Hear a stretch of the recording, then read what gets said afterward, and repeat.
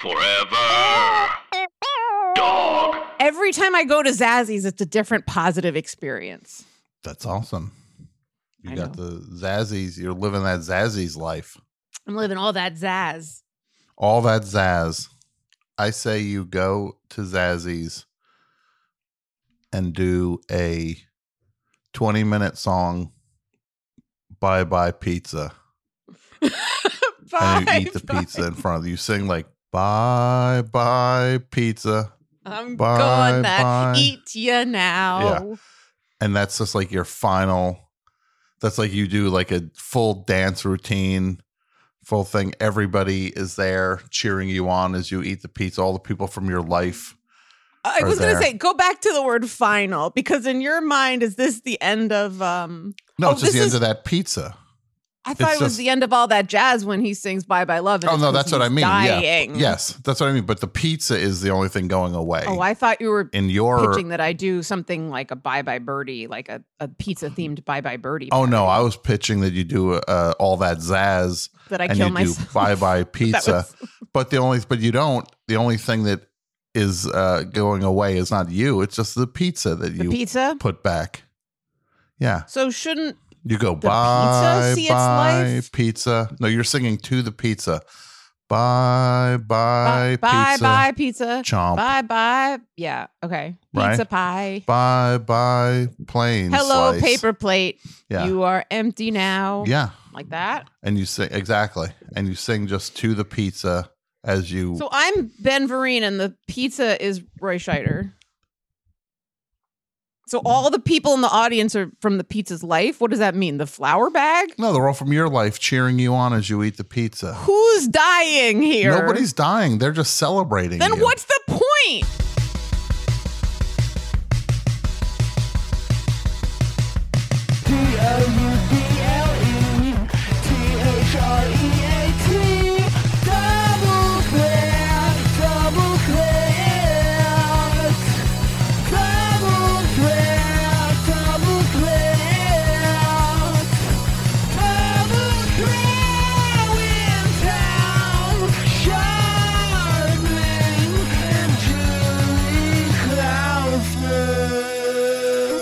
What do you have these days? 2 slices? Oh, you don't want to know. It depends on if it's a snack or lunch, right? Depends on how much how I'm feeling about myself. There's times I can rally and knock back an extra slice. And what's the best you felt about yourself in this past year? Tell me in slice terms. Having an entire pizza here and having one slice and then putting it away for the next meal. Ooh, you're like, having look one, at me. I'm the lord of the manor. like one small slice. Oh, I'm the Duke of Birmingham. I'm the Duke of Pizza Pie. Yes, I am the Duke of Pizza Pie. It sounds like a Frank Zappa song, like Duke of Prunes. You like that album, Tom? Which one? Absolutely Free. You like Absolutely. I like Free. Absolutely Free and Freak Out, and then but then you go away. Yeah, but then it was 1968, and what else did he? Yeah. Then there was maybe Well, you're only in it for the money. like that less, but I like the first two. Hot Rats. Not so much.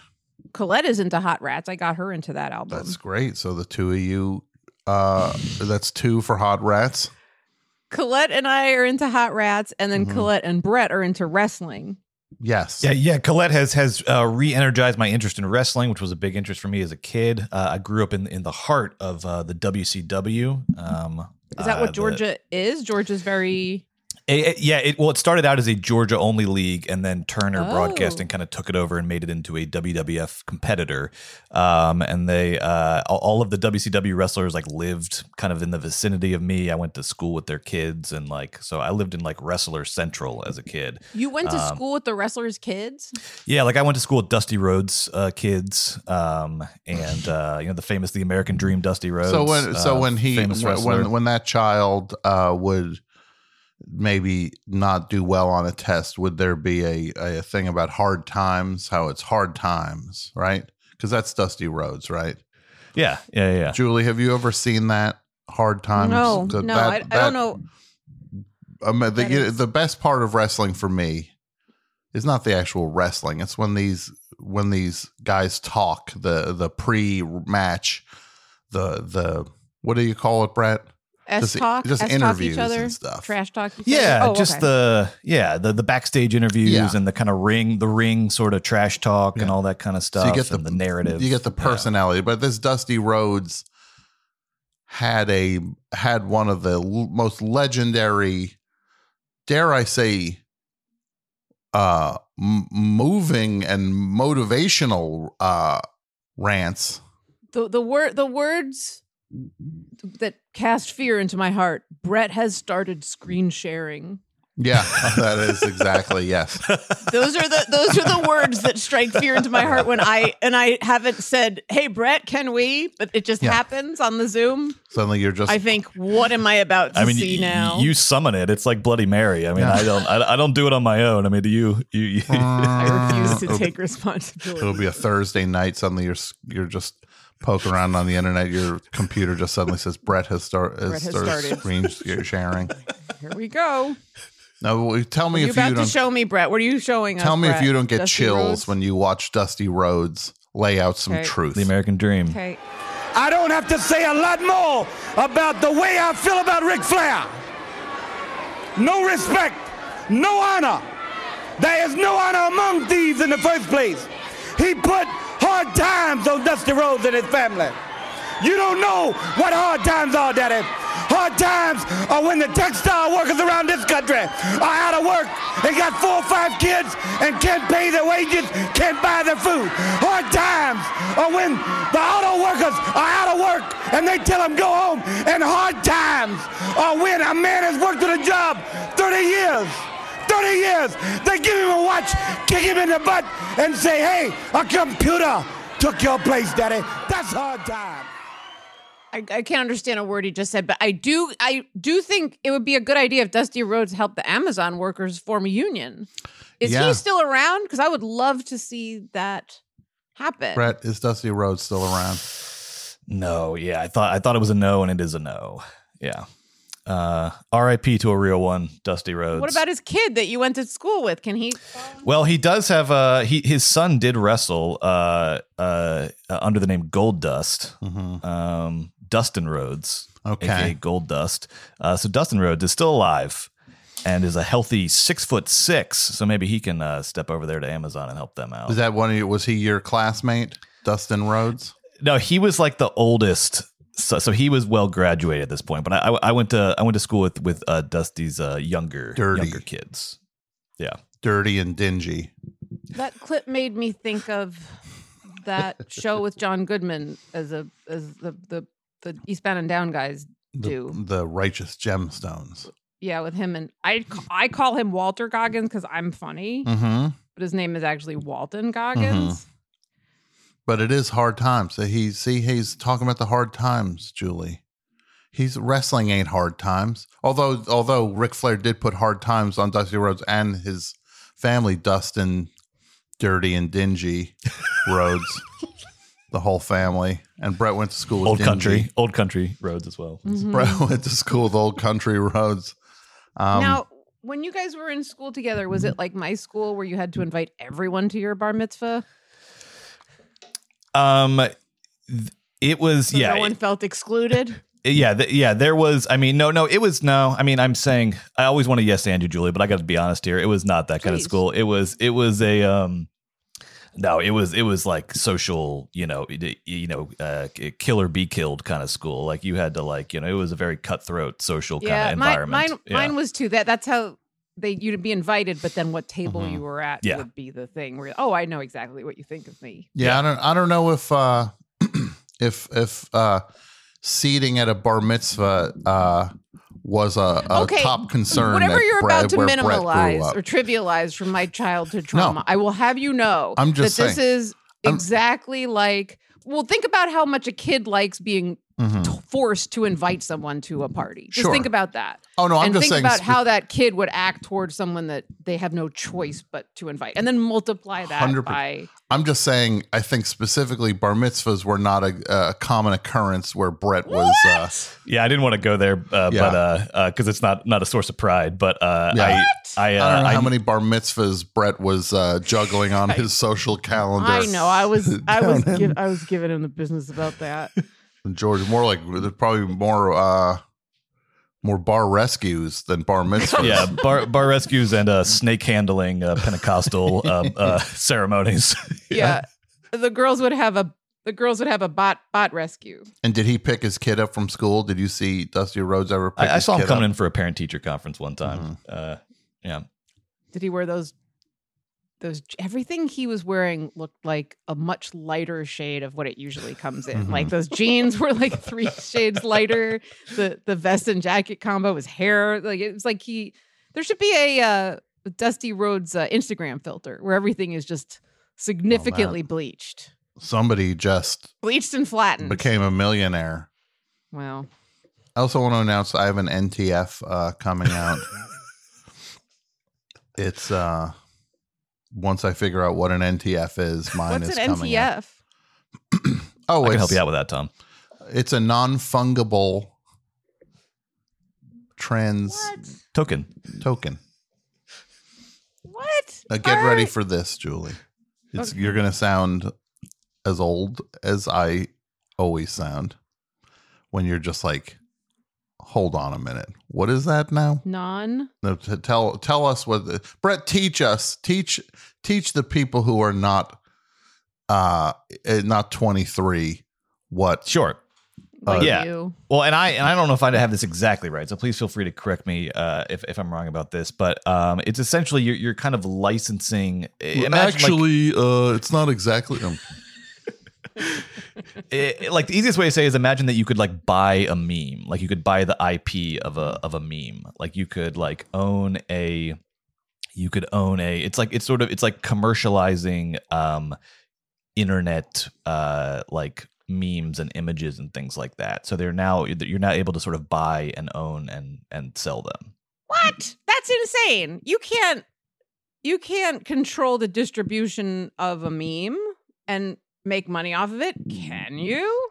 Well, people are selling them, and some of them are being auctioned, right? Some are being auctioned, some are being sold. That's right. So if I had like a thing that was like me before coffee, and it was like a thing, and it was like an insect looking all vicious or something. Then I put that meme together. I put that together, and then I sell it, and then I'm a millionaire. Yeah, that's how fast it goes. In cryptocurrency.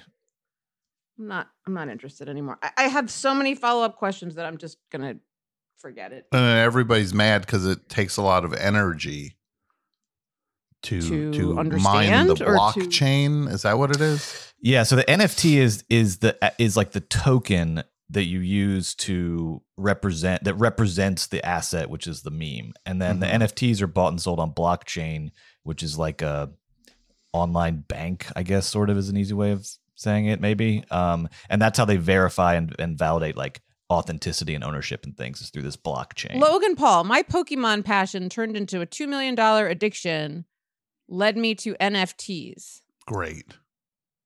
Yeah, I don't follow it, and I don't like it. Logan Paul, he spent $2 million on what? Pokemon Earlier cards? this year, Paul created a Pokemon NFT featuring a hologram of himself. It spun me into this weird world where I was able to combine 3 things that really are the holy trinity that fulfill me, he said, explaining that trinity as passion, business, and content creation. No. So one of his passions is passion? Maybe he meant fashion, because as everyone knows, it's a good thing to have a passion for fashion. It is a to good have thing a passion for passion. Yeah. It's a problem. Yes. Because it means you're having a stroke. You're just going, I have a passion for passion for passion for passion. And then you go, clear. Yeah. And it's just like, yeah, clear. That's the next thing you hear. You talk about you talk about your passion for passion. Someone runs in with a defibrillator. Goes, everybody get out of the way. I got to get a defibrillator. Yeah, me too.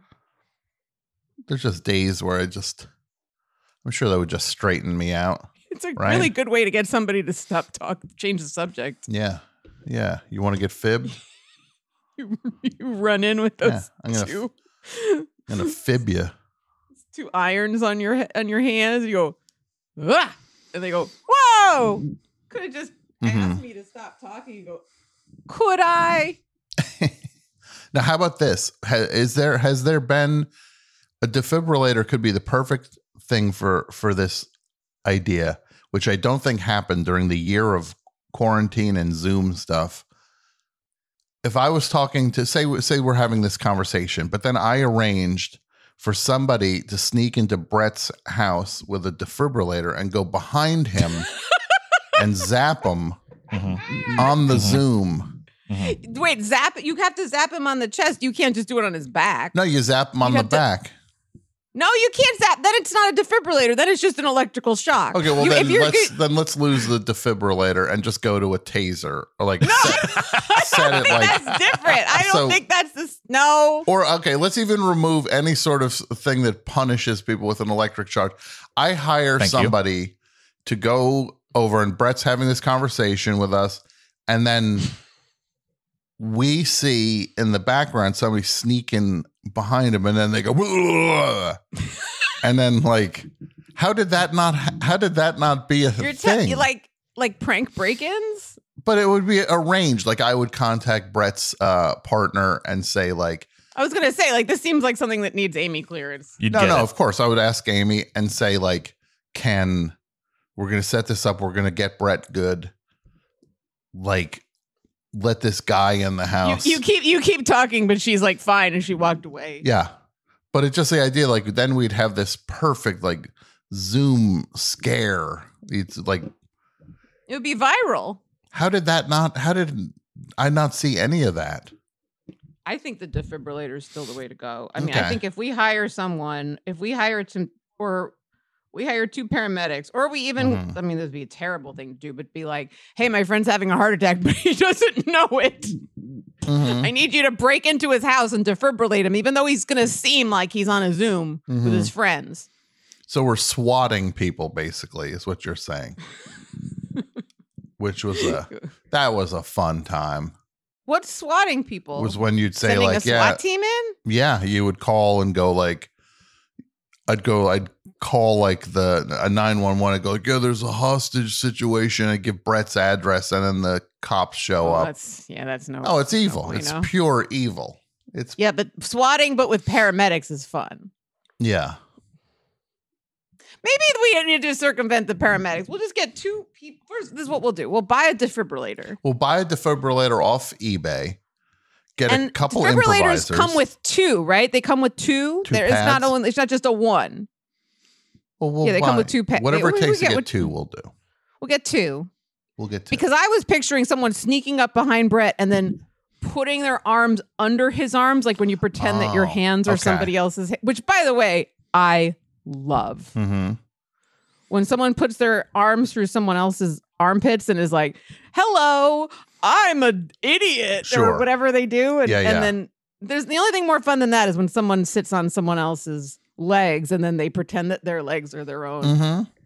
It's all harmless fun, but not in this case, because the defibrillator person will sneak into Brett's home, put his arms underneath Brett's arms, thereby tickling him in the process. And then the next thing you know, he'll do the old like Janet Jackson where like reach up at his boobs, but instead of doing that, he'll give him the old zapadoo. The old zapadoo. So what if we could arrange that, and instead of actual EMTs, we would get some improvisers to just do it, because we get some UCBs. We get some UCBs instead of EMTs, we get UCBs, and they got the defibrillator, and then we're watching it, right? And then we see them sneaking behind Brett. This is funny. And then it's a funny idea. Then suddenly but we're like, no, like they're doing it wrong, right? Suddenly they like press the pads on the side of Brett's head, and Brett's like, blah, blah, blah, blah. And we're like, no, you're doing it wrong. You're gonna kill him. And then Brett pulls out a gun. We log off, and it turns out that Brett is like, no, I record the Zoom as backup, and you're like, oh no. Then what if Brett pulls out a gun and shoots both of them? And then we're just like, uh-oh. And we're like, oh no. And then you see like Julie's camera's off, but like I'm still on the Zoom. Yeah. But you see like my profile photo, which is just my cat. Like yeah. And then so you see you and I are having a conversation. We're just like, I think we're in trouble. See this? I think we're yeah. Then we're like, I think we're in trouble. I think we're kind of behind why Brett shot those two guys. Kind of. What are we gonna do? And then I'm like, no, we're not, because I'm trying to get it on the record. No, we're not. Shut up. And then Brett's like, what are we talking about? Yeah, Brett's like, look, two guys just broke into my house and attacked me with some medical equipment. I don't know what that was. We're like, neither do we. I mowed them down, and we're just like, good job. Yeah, great. That's great, what Brett. I would have done. Yeah, that was great, Brett. I think we should not call the cops. Yeah, Brett, you should. Tom, probably do you agree that we shouldn't call the cops? Brett, I'll come by and help you clean the place up. We'll just push the bodies of those EMTs down a hill somewhere. Let the coyotes do their business. And meanwhile, Brett's like, wait, I think I saw this. Brett's like, I think I saw this one guy on the Goldbergs. On the middle. Like he's looking at the EMT guy. He's like, I think this guy played a janitor on the Goldbergs. We're like, no, he didn't. Just roll him down the hill. Look, just chop his head and hands off, Brett. And Brett's like, I didn't do anything wrong. I got to call the cops. Look, Brett, we got to just get these fingerprints chop off. His head and hands off. We just got to get the fingerprints off. You're not going to know if he's on the middle from his dental records. So let's just get rid of that variable. We could talk about it on the way home. Yeah. Hey, we can go to Dairy Queen on the way home. You like Dairy Queen, don't you? Brett goes, oh, and we run. Yeah. We just run away and then leave Brett in a Foster's Freeze parking lot. It's like that movie Alpha Dog. What's that movie? I've never heard of that movie. It was the movie where Alf became a dog. You didn't see it. Because he thought he'd have more access to cats that way. Yeah, exactly. It was Alf, woof, a dog. Woof, woof, woof. Hey, Willie, I'm a dog now.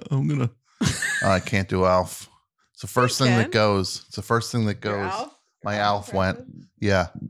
Because I wanted to be Alf.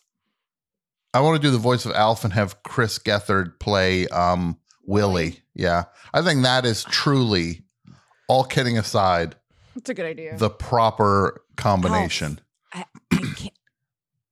Come on, man. Just, You'd be like, yeah, like instead of like, Alf, like, I want over. You get like Chris buddy, Gethard. come on. Yeah. Because Alf, the thing is, Alf, you're just not being cool, Alf. You're really driving me nuts. And then he'd get mad and be like, Alf, you're driving me fucking crazy. I gotta be honest, man. Yeah. Hey, Willie, what's going on? Alf, I gotta just tell you, you're really just killing me with this. You're just driving me nuts. I mean, I'm trying to have a normal house here. Like, hey, I'm sorry. I just like Alf. By the way, immediately his version of a normal, apologizes. His version of a normal house is like the human fish. Like he basically is surrounded with Alfs in his show anyway. That is true. Chris is a Willie in terms of his who he attracts. He attracts Alfs. He solicits Alfs. I don't think he just I don't think he's a passive. What was Willie's role in Alf coming to live with them? Was he a complete victim, or did he consent to like at least acquiring a pet? What was the? I cannot what remember the happens in origins. the pilot for Alf? What happens in the pilot? I think that's what it comes down to. That is an amazing question. I've always just assumed Alf was that they wrap it up, that they took care of it in like the explanation of the show, and just Alf Or is the opening there. song or something. That is an amazing presumption to just be kind of like, hey, an alien lives in this house. And you're just like, oh, okay. Like that does not need to be explained over and over how this is happening. No one cares because no one cares. No, they don't. Read this to me. I can't read a word of it, Brett. I'm as old as the hills that we're gonna make you push poor Brian Husky down when we No, not hire Brian him Husky. to fake defibrillate you. Oh, no. Oh no, this guy was on Veep, and then I go, "What's that over there?" That's gonna be hard and then for me. Tom cuts off your head and hand. Yeah. Brett's suddenly like, I got some hydrochloric acid. And the thing is like, who are you? Yeah, he's like way too quick to dispose of the body. And he has all the tools too quickly. Like Brett's like, I have a couple tarps and some rope and some lime and some you're like, hydrochloric acid in my You're like, shed. I'm still curious about the gun. I didn't even know you had a gun. I didn't know you had a gun. It's just like, and like he was like then we find out it's like the nobody. And then we say, I didn't know you had a gun. If I had, I wouldn't have hired those. And then we stop talking and Brett looks at us and you and I look at each other. Yeah. And then, well, I guess you kill me because I talked out Well, that loud. would mean Brett would immediately be like, Brett just gets in his Camaro and drives cross country. He's So you coming think- for you. You think that Brett is Jesse in this Breaking Bad scenario? And we're Mr. White? Do you think that we're Brett- Mr. White and Brett is Jesse? Brett's kind of like a Tuco Fring hybrid. Yeah, I appreciate that. How is I can't wait anybody- for can't wait for the season finale of Better Call Saul when they are like, "Hey Mike, you better go get some plastic surgery because." Yeah, and look, you might need to look 11 years younger. And listen, I'm not attractive enough to say, "Oh, I look so great. Like I, don't look worse than I did 5 years ago, 10 years ago, whatever it is." But when you're filming a prequel for something, it's just you're painted into a corner if you have a natural aging process as a character actor. And again, I'm applying this to myself. That said, I feel like the season finale of Better Call Saul as a prequel, they got to be like, Mike, it's makeover time. Well, think about this, Julie. You have Saul, whose name is what? Jimmy on it? Jimmy McGill. And so I'm just going to call him Saul for the sake of this. Saul starts off looking older than he ever looked at the earliest point in the story. If we're just thinking about it chronologically, then Saul got in shape and suddenly looked. Oh, you mean for nobody? Insane. Yeah. Suddenly Saul was jacked, but then got kind of older looking again, but never looked as old as he did at the very beginning of Better Call Saul. his story. Yeah. I'm not keeping track. I just like watching Bob Odenkirk do his thing. But it's the funniest thing that Odenkirk ages in Breaking Bad. Mm-hmm. But then starts Better Call Saul, which is years before Breaking Bad started, before he started on Breaking Bad. So was older than he was when he ended Breaking Bad, and then got jacked during Better Call Saul. So his look has changed multiple times. At the end, Mike goes to get some plastic surgery and a makeover, and Saul goes to what? I think he takes Saul to a McDonald's. He breaks both of his legs, and he breaks both of his legs in a McDonald's, so he has to recoup. He has to recover there, and they're like, bed rest only. Eat some of this food from this McDonald's and look worse. I'm the one who who rocks. I'm the one who rocks, and then they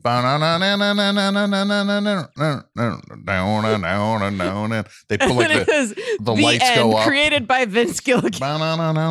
And it's and it's just the Johnny Breaking Be Bad Good. band, and it's Walter White doing Breaking Bad, doing Johnny Be Good, Johnny Be Bad.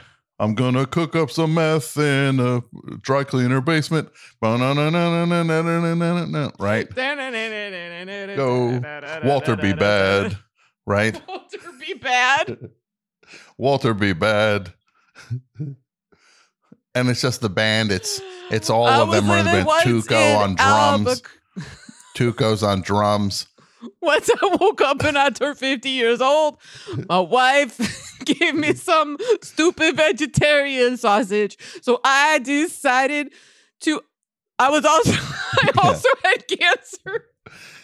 And I got it. Anyway, I went down on a crazy path. Oh, bad. Walter Be Bad. Oh, Walter Bad. And B Bad is Breaking Bad. Like the B in bad stands for breaking. So wait. This is maybe how did we miss this? Wait, hold on. You're pitching a song. I'm pitching I'm the one who rocks. And then suddenly the lights go up. No, yeah, I hear you. And then he does the solo and he goes, he tells the story of this series, and he's Walter B. Bad. He's Walter B. Bad telling his own story, and the band is all the characters from Breaking Bad are in the band. Tuco's on drums, and his drum set also has like a tortoise shell with Danny Trejo's head on it that he can like hit.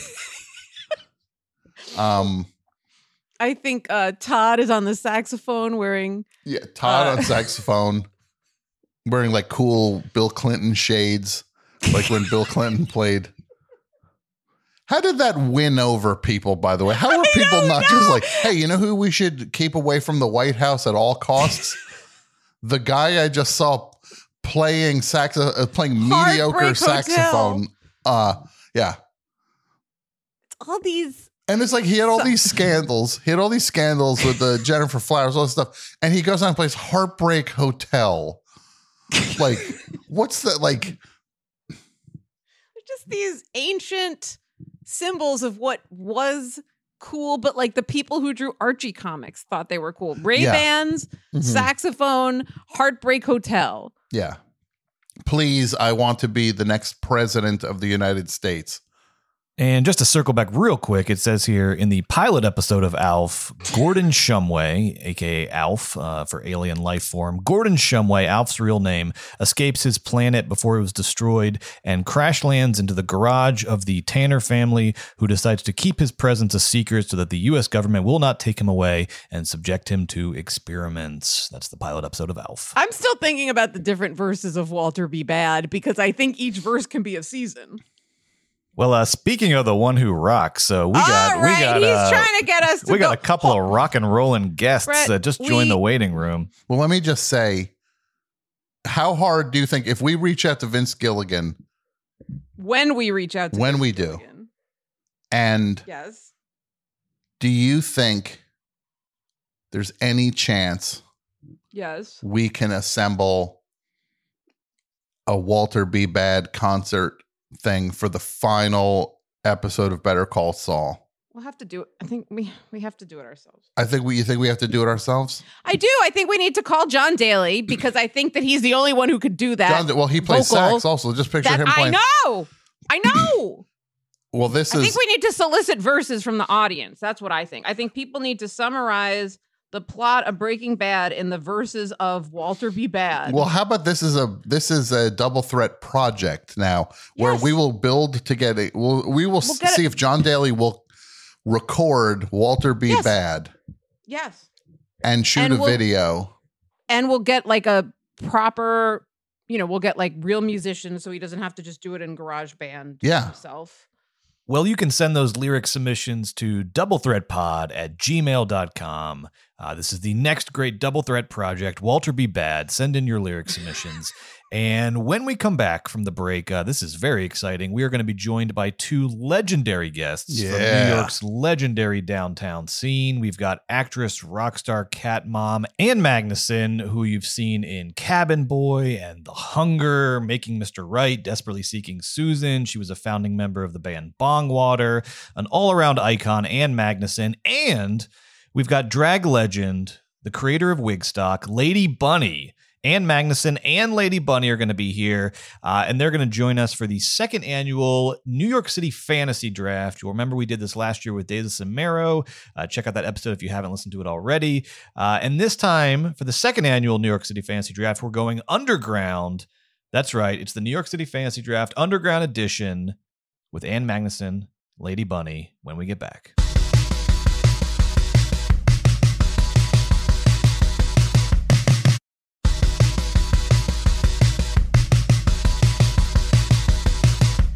We are so excited to welcome two of not only the coolest guests ever, but the coolest people of all time, Ann Magnuson and Lady Bunny, to the show. Woo! Hi, everybody. Oh my God. Hello.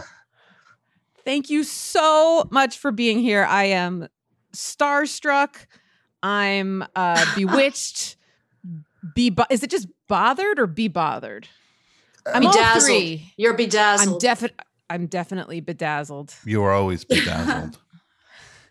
And Ann, you are in California, and Bunny, are you in New York? Yep, still in New York City in the Village.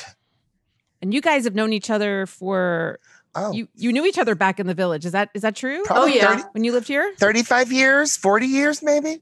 It probably get close to somewhere in between that. I think, did we meet at the Pyramid or did... Probably because you were, I guess, more associated with Club 57 and I was more associated with, you'd moved on up by the time the Pyramid was going, but you were still a Pyramid person.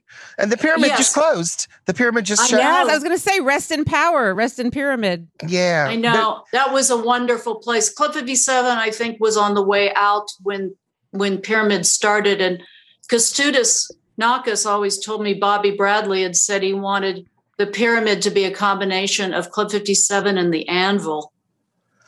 It was. Yeah. But yeah, I mean, it had not been a gay spot since the mid 90s, but they still did like 80s dance revivals there that were, from what I hear, quite popular. But it had been open since 1979, and John Sex, Tom Rubinitz, a director of things like Pickle Surprise, and Ann Magnuson's, genius videos was from there. Made for TV. Yes, RuPaul came up from that scene. Delight, the band. Wendy Wild. And Kęstutis Nakas did a famous, I think it was a famous, infamous production of Titus Andronicus, the Shakespeare play, in installments. Every week was another act. So there were 5 acts, right? And it was a very bloody, gory, exciting. That's the nasty play. That's the one he wrote that was nasty, right? There was poop and all kinds of gore. Someone gets their tongue ripped out. Oh, everybody dies. We all ended up on stage in a pile of bodies, bloody bodies. The audience loved it. I thought, this is what it must have been like at the Globe Theater in the Elizabethan era, because there was so much audience participation, but yet people were rapt when there was the quiet, poetic moments. And it was a really magical time and a place. The Pyramid, I think, gave people absolute freedom, complete, utter freedom. It was a pleasure to perform there. It was all just a joy. Bunny, do you remember a night where you saw Ann perform? And Ann, do you remember a night where you saw Bunny perform that was particularly that you'd like to share because it was memorable or hilarious? Or I'm not sure that I saw Ann perform at the Pyramid, but she did Bongwater at Wigstock, so I got to see that. Love that. yeah. And the Pyramid did have theater as well as being a nightclub. Ethel Eichelberger, who was a very dramatic queen who wrote her own plays, musicals, which would get reviewed by the New York Times. And then every weekend she would be dancing on the bar with the rest of us girls for, $50. So it really gave us a feeling of what drag can do when it's not just lip syncing, when it's, you know, impersonating more offbeat divas than Whitney Houston and Tina Turner. And so the Pyramid Queens might impersonate Emma Sumac or Janis Joplin. Baby Gregor did a wonderful character called Jelly Joplin, looked and sounded exactly like Janis. And Lip Synca also did her first musicals as plays at the Pyramid. And Lip Synca was overlap between Club 57 and Pyramid Club. And then legitimate theater, because Lip Synca went on to have an incredibly successful off-Broadway run of her show. Mm-hmm. But I just want to interject that I think Pyramid also took drag to a level of dare I say, shamanic proportions, kind of in the way the Cockettes had broken the ground in San Francisco. It wasn't just impersonating or lip syncing. There were all these new creations and hybrids and archetypal, almost mythological creatures, you know, like the griffin, who is half eagle, half lion. But these John Kelly created a lot of incredible performance art, and he had a character named Dagmar Onassis, who was the illegitimate daughter of Maria Callas and Aristotle Onassis. And Tom Rubinitz did a video of a lot of the Pyramid people doing a spoof on Family Feud. And then there was just a whole lot of original pieces that had nothing to do with lip syncing or not popular culture to some degree, but I think it transcended much of what happened prior, you know, with drag. So it became this whole other vibe that I think influenced culture worldwide eventually. And John Kelly would bill himself occasionally as John Kelly, as Dagmar Onassis, as Joni Mitchell, and do a spot-on, hilarious impersonation of Joni Mitchell, which was Wigstock's traditional closer each year. And I remember, to go back to your original question, Julia, I remember, I can't pick out a specific about seeing Bunny on stage. I just remember that I was in awe of how perfect the styling was. Bunny took the 60s vibe, the Dusty Springfield hair, the makeup, the clothing, the shoes.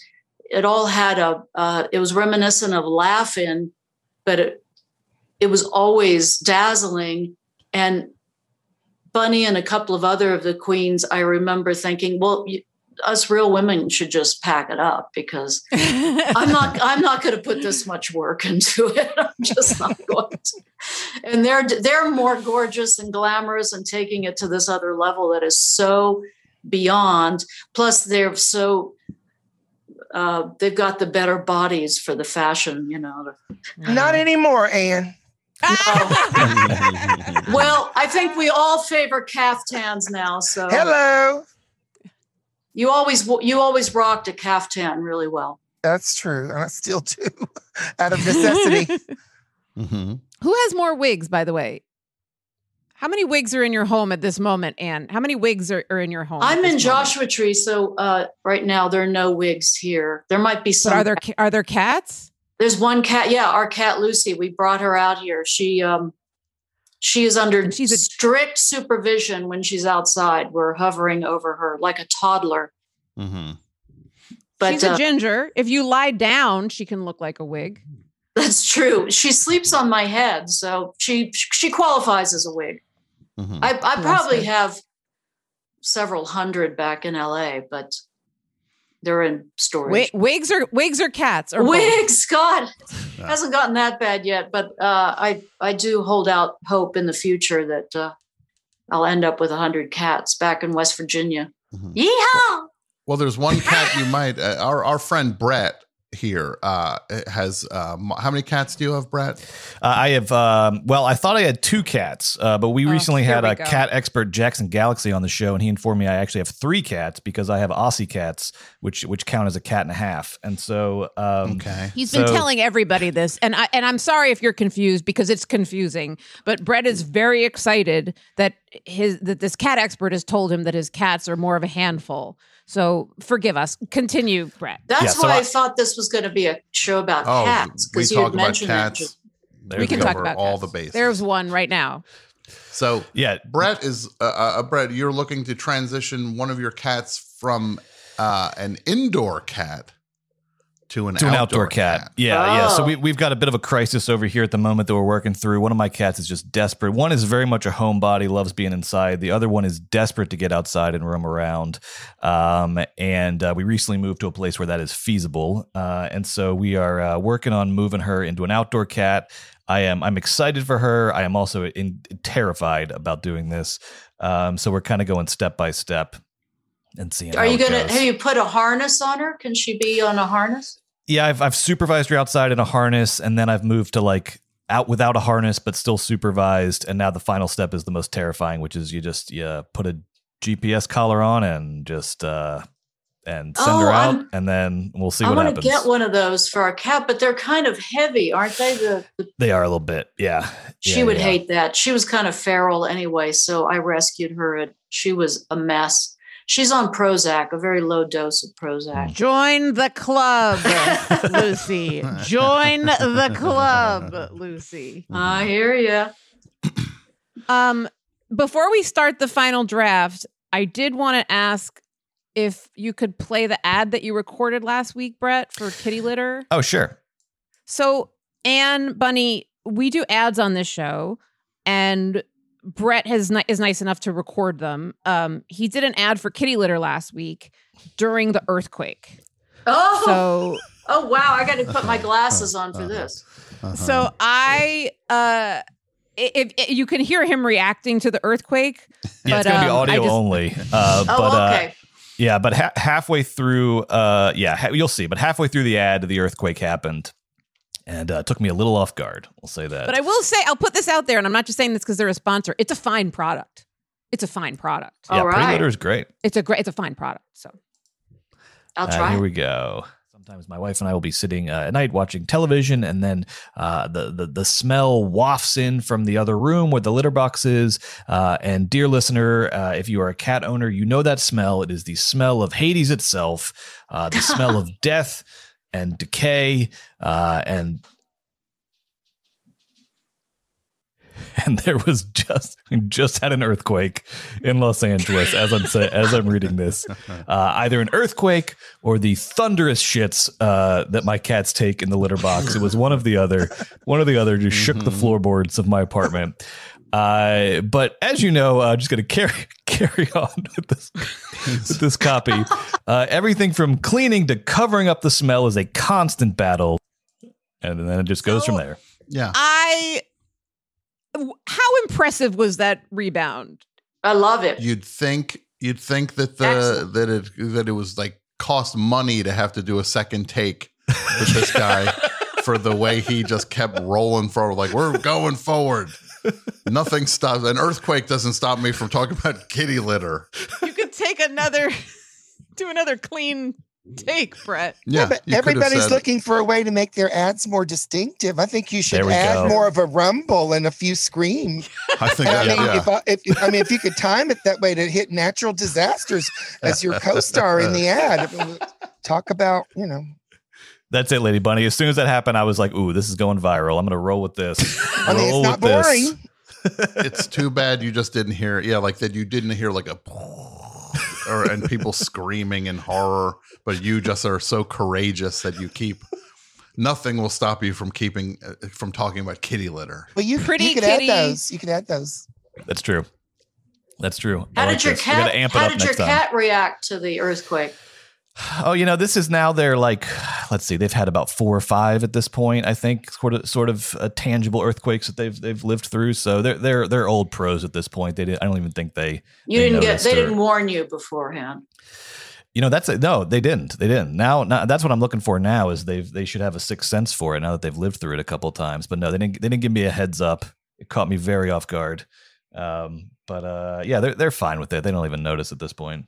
Now, Brett, how would you feel this outdoor cat of yours, or soon to be outdoor cat, goes outside and then just moves in with Anne as soon as your cat hears that Anne is looking for more cats, decides to upgrade, and then you just say, how would you, well, what would that, would you be happy for your cat ultimately? It's like, I get it. It hurts my heart, but I understand. Is that how you would feel? Yeah. I'm very into cat agency. I want them to be happy. Want them to do what they want to do. So yeah, as long as they don't get eaten by coyotes out there, I am more than happy for them to find a new situation for themselves. It'll be very painful, but if they want to live with Anne, what am I going to say? Though my cat Lucy probably won't have it, but I'll tell you, once you start putting your cat outside, she or he will start using the dirt out there so you won't have the litter smells as much. I, however, will always use Pretty Litter no matter what, not just because they're a sponsor, but because I live in an apartment. Maybe Jimmy Jazz will come out a little later. But Anne, this cat expert we had a couple weeks ago, kept telling me to get more cats. And I'm telling you, Anne, I think that's a recipe for disaster. No. Because I've seen my cat around other cats, and he's going to kill those cats. Yeah, Lucy, our vet said that our cat would not. She's a very alpha female, and she's been traumatized. So said only if it was a male kitten that she could dominate, and then it would dominate her later, or some kind of really, really comatose, masochistic dog, of which they. So I had a First of all, I'm upset. Your vet sounds fantastic. Your vet sounds predictive. He sounds a little bit he's kink positive. He sounds like a kink positive guy. He's kind of dreamy too, and he's the subject of an Amy Mann video about taking her dog to the vet. So you can look that up. So cool. I feel like we're doing a lot of name dropping, and I feel like this is a good way to transition into the game, right? Yeah. That makes sense. Shall we begin? Okay. The pump has been primed. Yeah, I can't really tell you about my pets. They're just mice and roaches, and they not much fuss. No veterinarian needed. They pretty much feed themselves. I have quite a few now. I have some mites in my makeup brushes, Bunny. Oh, okay. I might have some too. Did you get it? Sorry, just warming up. That's So, Brett, shall we Go. begin? Welcome, everybody, to the second annual Double Threat New York City Fantasy Draft Underground Edition. We have some fantastic guests with us today, Ann Magnuson and Lady Bunny, who'll be joining Tom and Julie to draft their ultimate New York City Underground teams, picking from the all-stars of the downtown scene throughout the decades. And without further ado, let's get started. So round one, we're going to start off with Julie Klausner. Julie Klausner, round one, pick one, the first pick of the draft. Who do you have? I am going to start off the draft by seizing. I'm going to take Andre Serrano off the board. Ooh. So Andre Serrano is an artist who I think is best known for the piece Piss Christ. Yes. Which was under attack by the National Endowment for the Arts in the late 80s as being offensive. And it's beautiful. It is a beautiful golden color. He's not my Lord and Savior, but I know he's a celebrity. Yet. There's still time. I think he is. I always like it when a celebrity gets top billing. And I think Andre Serrano is a talent, and I think he's very brave to have faced off with one of the most loathsome people in history, Jesse Helms. May he rot wherever he is in this moment. So I'm going to start by drafting Andre Serrano to my fantasy team. He was also very sexy. Oh, yeah, he was hot as hell. I think he's still around, and he still looks fucking good. Address? Address is sir to you. Oh. A strong pick. First pick of the draft, Andre Serrano. Let's go on to next pick. Tom. Tom, who do you have with your first pick in the draft? I'm just going to need to pick somebody who is a founding architect of a lot of things, and I just will take Lou Reed off the board as my first He's your pick. guy. He's kind of my guy. Strong pick. And he's crabby, and then he moves to New Jersey, and then he's still crabby, and then he stays crabby, and then... But I got to stick with the crab. So I'll take the crab, Lou Reed, off the board. And did you know Lou Reed? No, I met him. I met him actually when I was in college because his Doug Yule was one of his musicians, and I went to school with Maggie Yule. And when Lou was in town in Columbus, we were in Denison University, about an hour outside of Columbus. We went there to see them perform, and then went backstage, and it was this bleak wooden backstage room with it. My memory is that there was a bare light bulb, nothing in this room. Lou Reed there counting cash and with a giant bottle of Jack Daniels on the table. Any kind of Maggie's brother introduced us, and he just sort of, but he scared me. He's always scared me. Always scared me. Him and Laurie Anderson were supposed to come to a Halloween show in Joe's Pub, and they actually were going to delay they asked me to delay the show because they had called or something. They were stuck in traffic. And I was so terrified to perform in front of those two, particularly him, not her. She's really sweet. You held the curtain, and you held the curtain. We held the curtain, but then you held curtain. But they never came, which I didn't know till after the show. But it was such a relief because I kept sort of looking out there because I knew he would, no matter how good it was, he'd hate it. I'm sure he'd hate it. You were waiting for Guffman. Mm-hmm. Yeah, he was waiting for Crabman. I love I love his music. So I saw him once at the gym. Don't laugh. Chelsea Piers, and they had one of these glassed-in rooms, and Lou Reed and Laurie Anderson were attempting to learn step aerobics. And so, I mean, I was with Miss Guy, who was like the rock DJ from Squeezebox. Remember the Toilet Boys, Miss Guy and the Toilet Boys, makeup artist for Debbie Harry, rock royalty, New York City. And so she pointed out who they were, and, we were snickering until the next week when we got in there and saw how feeble we were trying to do it, because it doesn't exactly, the step aerobics, it's not, you have to have a little choreography. Anyway. Oh my God. Amazing. Please never let anyone see me do anything that I try like that. Oh, I know. The instructor came up to me and because I wasn't getting any of the steps right, and he was very hilarious, big muscly guy, but very, very queenie. He said, "Are you finished with your solo?"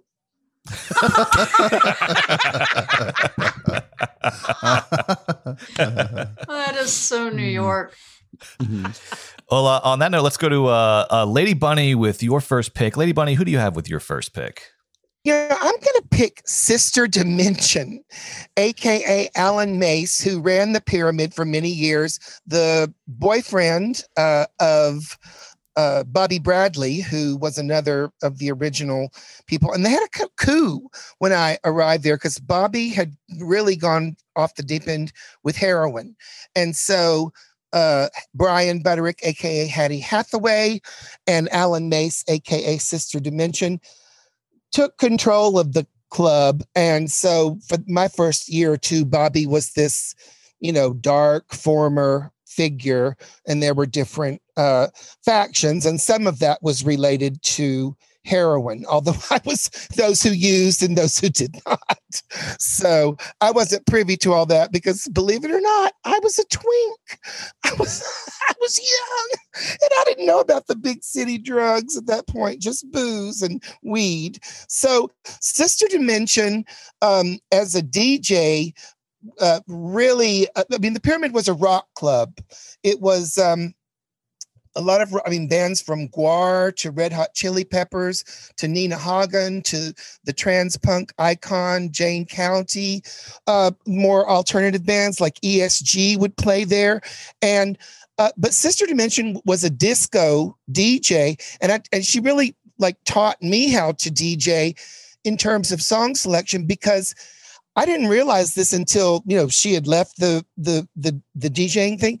Sister actually played the music of the legendary Paradise Garage, woven in with the more pop or things that other DJs were playing. So we really benefited from her knowledge, and she always kept the party jumping. There was a gay night called Whispers that she was DJing at with Happy Face and Taboo, myself, Dean Johnson, any of those would be found.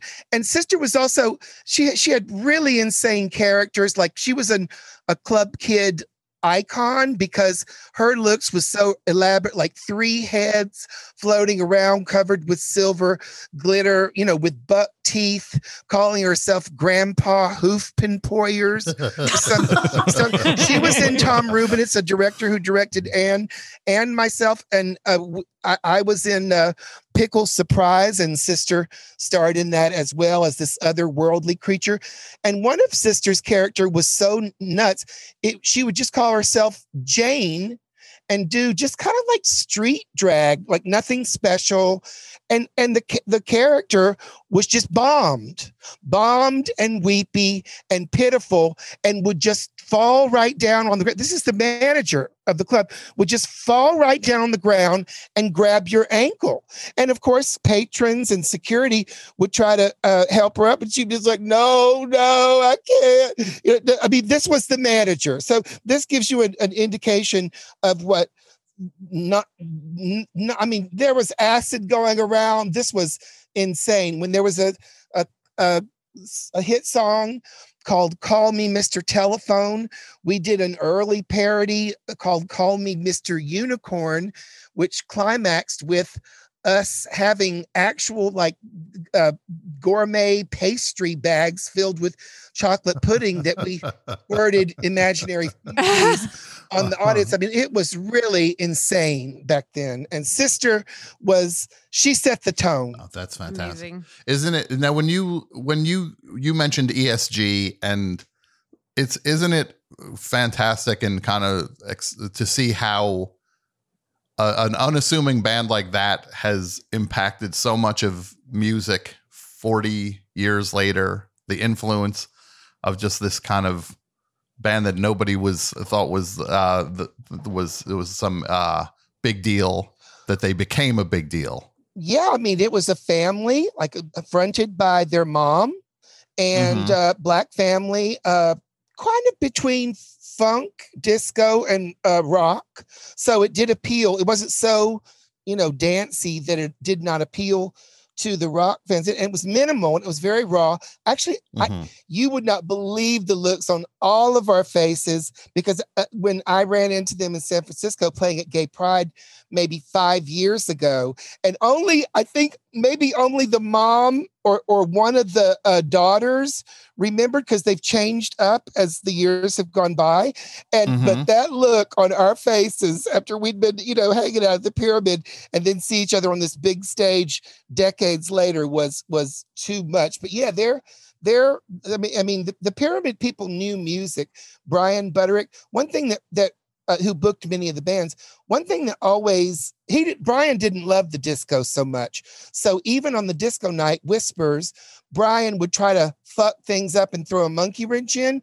And he would often book stuff like I mean, maybe not GWAR, but he would book stuff like, what is her name? Katie? No, there was a country singer, rockabilly, and she had her own band. Hey, Bunny, like, was the country singer Christy Rose? Yes. And I just looked her up on Facebook. She's in Nashville. I mean, she had the whole country gear and gingham and the big, brunette hair. She was like just dynamite. She's fantastic. She was good friends with Katie Kay. Yes, who now makes costumes in Nashville. Yeah. All right, Ann, you're up. It's time for your pick. Okay, so I've got. So you mean dead people are okay? Dead, alive, whatever works. Well, I think I have to go with my list is alive. We have to go with Joey Arias. Got to have Joey Arias. Yeah. Mm-hmm. Joey's somebody who started off in the Groundlings in L.A., worked at Fiorucci, was best friends with Klaus Nomi, also, Klaus Sperber, who became Klaus Nomi. Joey is the most fun, outrageous, inventive performer and just a wonderful person to be around. He always brightens up a room. He makes you happy to be alive. I think Joey's a must, and he's been a staple there in New York and the East Village and the whole scene, doing all kinds of performances in drag, out of drag, performing on Saturday Night Live with Klaus Nomi, with David Bowie. I think that was 1979. That was a huge groundbreaking moment. And Joey and I did a lot of performances together. We did Andy Warhol and Edie Sedgwick called I saw that. The Andy and Edie Show, which was like a version of Sonny and Cher, but with Andy and Edie. And we just created all these different characters and would book whatever club would have us and pay us and have these shows and laugh our asses off. So Joey will make you laugh your ass off. So he should be part of any team. Agreed. Great pick. All right, round two, and we're doing what they call in fantasy sports a snake draft. So the order changes each round to get everybody a top pick. So round two, let's start off with Tom. Mm-hmm. Tom, who do you have first in round two? Round two, I'm going to pick. He was from New York City, but he technically was from the planet Strazar. I'm picking Von Elmo with my second pick, the legendary musician who was one half of Red Transistor with Rudolph Gray, and then started his career, had one album called Future Language, and he's legendarily guy who then he vanished for a long time and then came back and then vanished again. So I'm taking Von Elmo. He made one perfect album and then that was it. What's his name? How do you spell it? It's VON and then LMO. Wow. He had an album called Future Language in like 81. That was, and he was like a big, and his whole thing was as if he was from another planet, and a planet called Strazar, and it was something else. And then he kind of vanished, and people speculate why he vanished, if he was on the run from the mob and all sorts of stuff. So that album has grown and grown in terms of people being reverent for it. And then I saw him in the 90s when he came back at CBGB's, and then it was exciting, and then he left again. So wow. Yeah. Great pick. Next pick in this round is Lady Bunny. Lady Bunny, who's your next pick? I am going to go with Wendy Wild, who I think she was Club 57 and Pyramid Club, but she was a hilarious performer. She fronted several bands with members of the Fleshtones, and sometimes one was an all-girl band called Das Furlines, which did polka rock, and it sounds awful, but Wendy could make anything entertaining. One was called the Mad Violets. One was the Love Delegation. And, these bands would come through and play at Wigstock. Wendy was actually there the night we left the Pyramid when it closed and started clowning around on the band shell and came up with the idea of Wigstock. So, of course, she loved wigs. We would go over to her apartment on our day off and, put on wigs, get drunk and scream at people out of the window, run around the court. I mean, she was all about wigs. And she also had an act called Joey Heather Rock, which was like a rock version of the character from the Flintstones, which was kind of based on Joey Heatherton. And so David Ilku and I would be her backup dancers. David was one of the dueling Bankheads. He's now a member of the comedy troupe. The Unitards, yes. Unitard. Yes. Yeah. And so we were men back then because I was actually experimenting with other things. So I wore a goatee and mustache made of tape and bell bottoms. I think no shirt. Probably stuffed my crotch. I did because once David and I got booked at Area and Divine came by and she couldn't take her eyes off of my crotch. And I was wanting to be like, oh, girl, honey, we're sisters. Don't be looking at that. It's not real anyway.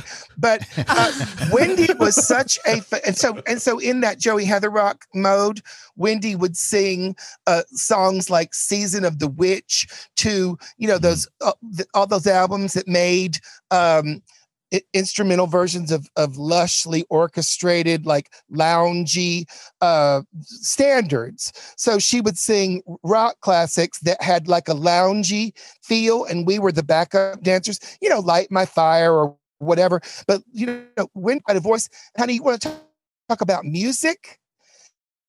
One time I was backstage at the Pyramid and I came up to see her band. I believe it was the Mad Violets, which was very psychedelic version of her talent. She played a keyboard solo that was like 5 minutes long. When they finished up, she came off the stage and we went down the dressing room. I said, Wendy, I didn't even know you could play keyboards. She said, I can't. She said, I'm on LSD. And I was literally seeing two keyboards. And I was like, this bitch is so talented that I wasn't kidding. I congratulated her on the keyboard solo because it was that good. And she didn't even know what the fuck she was doing. Seeing two keyboards. So the amount of time she's passed away years ago from cancer. She was part of the gang that grew up with John Sex. So that was a talented bunch. And we all adored Wendy. Oh, that's amazing. Fantastic. Incredible. Anne, you're up next. Anne, who is your second pick? Well, gosh, I'm so glad Bunny chose Wendy. Wendy, this is so hard. There's so many people who really, his names just go on and on and on. But I think I will pick Richard Hell because he had such a huge, well, gosh, it should be him. Well, I'll get some other ones. I don't know how far back we go. But he really had a big influence on me wanting to come to New York. I was such a huge fan of that album, The Blank Generation, and really idolized him and the Voidoids. I remember playing that album for somebody in college, just trying to turn them on to this thing that I thought was the most genius stuff, the lyrics, and she got so offended. I think this is really sad, a blank generation. What's that mean? And I thought, well, you're not going to be my friend anymore. And I've read his books, and I just find him a very, he was really one of the most original thinkers. I think Malcolm McLaren stole a lot from Richard Hell in order to create the Sex Pistols. I would see Richard around the East Village, and I would literally break out in a sweat. I had such a crush on him. I couldn't look him in the eye. One time I went to vote on, I think it was First Avenue. I think the voting machines were at Theater for the New City. And he came out of, they were old-fashioned voting machines with the curtains. I remember going into those machines with my mother when she would vote. And he came out of one of them. I went, oh my God.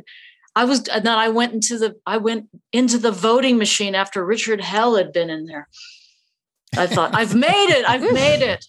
I could go back to West Virginia. I don't have to do anything else. When you guys share a Susan Seidelman connection, right? Oh, yes. And yes, Susan did Smithereens, and Richard was in that. I think Smithereens to this day is one of the best depictions of the East Village, because she shot it back in, was it 1979 or 78? And the streets are very, very deserted, and it really captured what it was like back then. Well, I will say that Making Mr. Right captured my heart. Oh, that's sweet. And I think it is a very, very underrated movie. Absolutely. Oh, that's nice to hear. You are adorable in it. I think you are incredibly funny, incredibly sexy. And I love the first scene where you are doing your makeup in the car and people behind you are honking and you act as though they are sexist to do so. Well, that was a fun movie to make. It's fun. Susan was fun to work with. And we were down in Miami in 86 when nobody was down there except the hardcore folks. And South Beach, where all those fantastic deco hotels were, and motels were full of aging Jewish retirees. And then there was quite a drug scene on the beach. That was the two elements there. And then us. The Jews and the booze. You had that fabulous scene with Polly Bergen, Anne? Oh, yes. I got a good story about her. I've never told. If you want to, let's go. Yeah, let's go. We were having lunch. Ready. We were having lunch, in between shooting, and of course, I really wasn't too hip on how to the actress routine on how to become rail thin, and they were telling me, oh, that the clothes are getting a little tight. The typical actress thing. We're like, what? You mean I have to think about my weight? Oh, Jesus. So then I just started having salads. But when I would sit down finally had lunch, I would just tear into the salad. And Polly Bergen looked at me, and I'd never encountered anybody this straightforward. But she said, you eat like a truck driver. And I just, that was the look I had. Was like, what? It's a salad, bitch. But a good thing about Susan Seidelman asked Polly Bergen about working with Jerry Lewis. And boy, did she had some good Jerry Lewis stories. To tell you that off camera. Well, Polly died, so I guess she can say they weren't very flattering. Let's just put it that way. Sure. Oh, yeah. Really? Jerry Lewis there's stories about him being a monster. It's shocking, isn't it? Shocking. Yeah. I guess he had chicks in and out of the trailer, and he was a real arrogant prick. God, big surprise, huh? Anyway, you can edit that out because it has nothing to do with East Village. Or edit it in. Yes. I think we found our cold open. No. Yes. With the last pick in round 2, Julie, who do you have? Who's your second pick? I'm thinking about muscle. I want someone on my team that is going to be terrifying to squares, to people that are getting in my way, that might criticize me or hurt me. And I'm looking at people that are fearless and terrifying to the right. And Lou Reed isn't enough for them. He's off the. Well, the problem is that's on Tom. He's on Tom's team, so I need to figure out who's my Lou Reed. Who's someone who's going to be intimidating enough. I know who you're getting. I know who this is, Julie. Bernie Getz. Bernie Getz? No, yeah. Bernie Getz is not on this list. It's not underground because it's the subway. You're looking. Oh, I thought underground subway, and then you wanted some terror. No, you're not. This is no. No. So I was considering, look, I need someone with muscle. I need someone who's scary to the right people or the wrong people. I was thinking of Valerie Solanas, too much of a wild card. I'm sorry. I just don't trust her. I was thinking Flotilla DeBarge. I am a huge fan of hers. And she, as we know, is a tough gal, especially since she squared off against, that's right, Star Jones, who sued her for wearing a fur coat in that PETA ad. But I am ultimately going to choose no one is tougher, no one has taken more shit, and no one is cooler than Ms. Yoko Ono. She is on my team, and I have claimed her, the Strong queen. pick. God save the queen, and no one can touch her. She's a true goddess. No, she invented all of it. Yep. She was doing it in 61. And talk about like pre-internet trolls. I mean, the hate she got for being herself. Mm-hmm. It's terrible. Unprecedented, unparalleled, yet to be rivaled. And this was before the internet. So raise a glass. Yes. And that concludes round 2 of the New York City Fantasy Draft Downtown Edition. Moving into round 3, we're going to kick it off with Lady Bunny. Lady Bunny, who do you have with your third pick? Have Connie Girl, who is today known as Connie Fleming. She is a trans performer who did drag at the Boy Bar. That was her home bar, and at the Pyramid Club, but was, well loved around the scene. In addition to that, she was spotted by Stephen Meisel, who brought her into the fashion world because she's very tall and thin and beautiful. She was also the artwork of the Patricia Field shopping bags by Martine was also based on Connie Girl. She actually went on to model for Terry Mugler in the 90s in an incredible, I think more than once, but the most memorable one is a totally beaded scarlet red thing with chaps and baseball caps. But, she's an amazing performer, and, her performance borders on athleticism. A friend of mine, Billy Erb, AKA Billy Beyond, once saw her like across the platform of a subway. And he said she literally somersaulted like across the tracks. And I still am not quite able to process that, but she's also hilarious. I would always beg her to MC at Wigstock because she has this thing where she acts like she hates the audience and is really over it. And she can do it like no one else. She's just really good at accents. And, and I just remember that, and Anne may be able to back this up. I'm sure she can. There's so much emphasis on inclusion these days. And the funny thing to me is that, darling, I moved to New York to be with all kinds of people, creatures of the night, people on the scene, artists, whatever.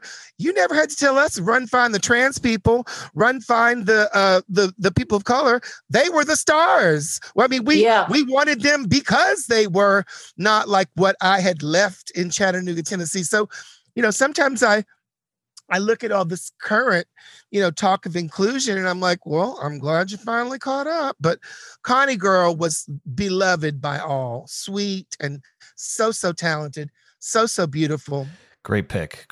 Anne, you're up next. Who do you have with your third pick? My God. I'm just thinking of other people, and, I'm going to go with somebody who I want on my team, Suzanne Mallouk, Mallouk. Suzanne wrote a book called Widow Basquiat, and she was Jean-Michel's girlfriend for a while. But Suzanne, I want her on my team because she was there. She's been she was a chanteuse for a while. She worked I think was with Pat Field. She knows everybody. She is brilliantly intelligent. She has perspective on the whole scene. She knows where the bodies are buried. She just knows what's what. And I think that's important to have with somebody Mhm, when you're mhm. dealing with a really wild bunch of people, a scene that's got a lot of personalities and personality disorders. It's important to have somebody on your team who can identify and bring everything into perspective. So I want Suzanne on my team. Awesome. Amazing. Great pick. Great pick. Julie, you're up next. Who do you have with your third pick? I think these teams are all about balance, and I want someone who is a pure ray of sunshine. I want just good vibes, because we're dealing with some no wave. We're dealing with some people that have, this fabulous darkness that they draw upon. I want someone that is just, you can't look at them without smiling and feeling good. And therefore I am choosing Annie Sprinkle to be on my team. She is a sex positive artist. She, so ahead of her time when it came to sexuality, inclusive feminism, and it's just impossible to look at her and not love her and not feel better about human beings. And she just always makes me smile. So Annie Sprinkle is on my team. Love it. Great pick. Great pick. Tom, you're up next. Who do you have with your third pick? I'm going to take Kim Gordon as my third pick. Somebody who just represents, you can do all sorts of things and you define yourself. You don't let the scene define you. And then you end up defining the scene through doing what you want to do. And she's just somebody who has always meant a lot, and somebody who keeps pushing and doing new things and redefining herself over and over again. And she's somebody who is a constant source of inspiration to me. So I'm going to take Kim Gordon. Awesome. That concludes round 3. In the interest of time, we're going to make this round 4 the last round of the New York City Fantasy Draft. Oh. So this is these are your last picks coming up. Your last picks. Let's go ahead and we will start with Julie this round. Round 4, the final round. Julie, who do you have with your final pick? Ann Magnuson. Oh, What? Oh my God. Oh. Woo! I mean, what is there not to love here? She was in Cabin Boy. She was, and Bongwater. Like, you look at Anne's accomplishments, her breaths as an artist, her breadths as an artist, and her breasts. No, Yes. don't look at Anne's breasts. Well, and but even though plenty everything have. about her gorgeous. But you still Right. can. Well, can you blame the man? Anne has blazed her own trail and works in all kinds of different ways and all kinds of different things, and is just so inspiring across the board and as an artist in so many different ways. And I love her, and she's on my team. So fuck all of you. Yay. Julie, Julie, can I just say, What? I was going to take Anne with my 4th pick. Oh. And I'm not joking. And I almost went with Well. the 3rd pick because I was worried I was going to get Yep. beat out. And I was like, nah, I can still Well, slide. you did. But I want to say this. As a young boy in New Jersey, when you suddenly, there was a record that showed up, double bummer. Everybody, it was one of those life-changing records, truly life-changing. And it was a life-changing year. Was that 88? That was the record that redefined so much stuff for so many people I knew, because it just was an endless possibilities came out of Bongwater, and that because there were suddenly I'm figuring out who Rocky Erickson is, and I'm figuring out just the Porpoise song was enormous. Just the idea that was just the entry point for so many things for me. Bongwater was so important to me in so many ways.